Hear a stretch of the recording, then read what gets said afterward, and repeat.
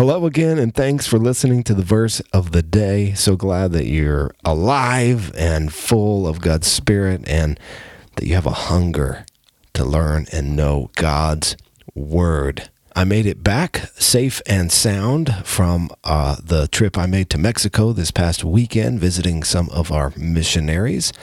And just want to thank anybody and everybody who said a word of prayer for traveling mercies. I certainly needed those as we had to make some last-minute flight changes, but made it home in time to watch the Spurs win. Hallelujah. Thank you, Jesus.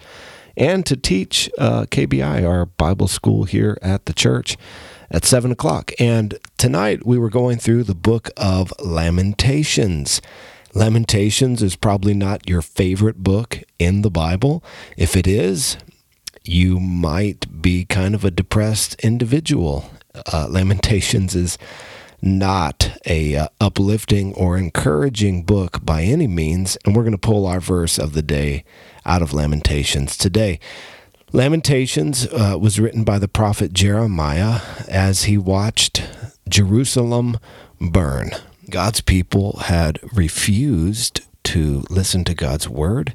They had refused to listen to God's prophets, and they had been led astray by wicked leaders and wicked kings and false prophets. And finally, God brings judgment.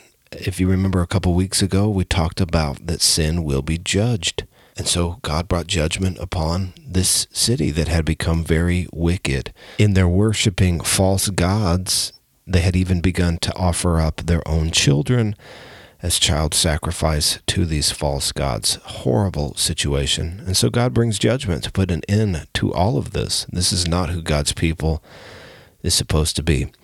And so Jeremiah sits back and he watches as all of this happens. And he writes the book of Lamentations as a lament over the fact that God has brought judgment, that God's city is destroyed. And the truth is, it didn't have to happen. It didn't have to happen. God is patient. God is gracious. God had given his people so many chances to turn back and to follow him, but they would not. They hardened their hearts. And so God brought judgment, but it didn't have to happen. And I think the most beautiful verse in this whole sad song about Jeremiah and watching the city burn is in chapter 3, verse 22. It says, "The steadfast love of the Lord never ceases. His mercies never come to an end. They are new every morning. Great is your faithfulness." You know, we used to sing a song at church with that exact lyric, "The steadfast love of the Lord never ceases." And as a kid singing that song, I never realized that it was written in the midst of judgment, in the midst of a dark season in the life of God's people. Yet even in this dark moment, God's heart is a heart of love. And his desire is to draw his people back to himself. And if they would only turn, if they would only follow God, there is mercy new every morning. And so I want to encourage you.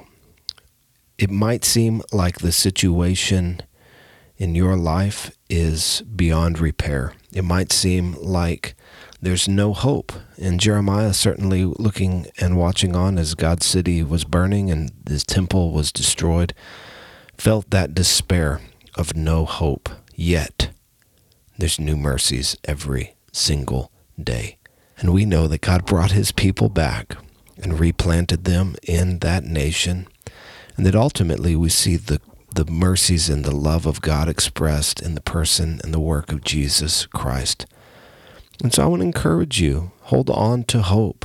Even in the midst of a dark season, there are new mercies.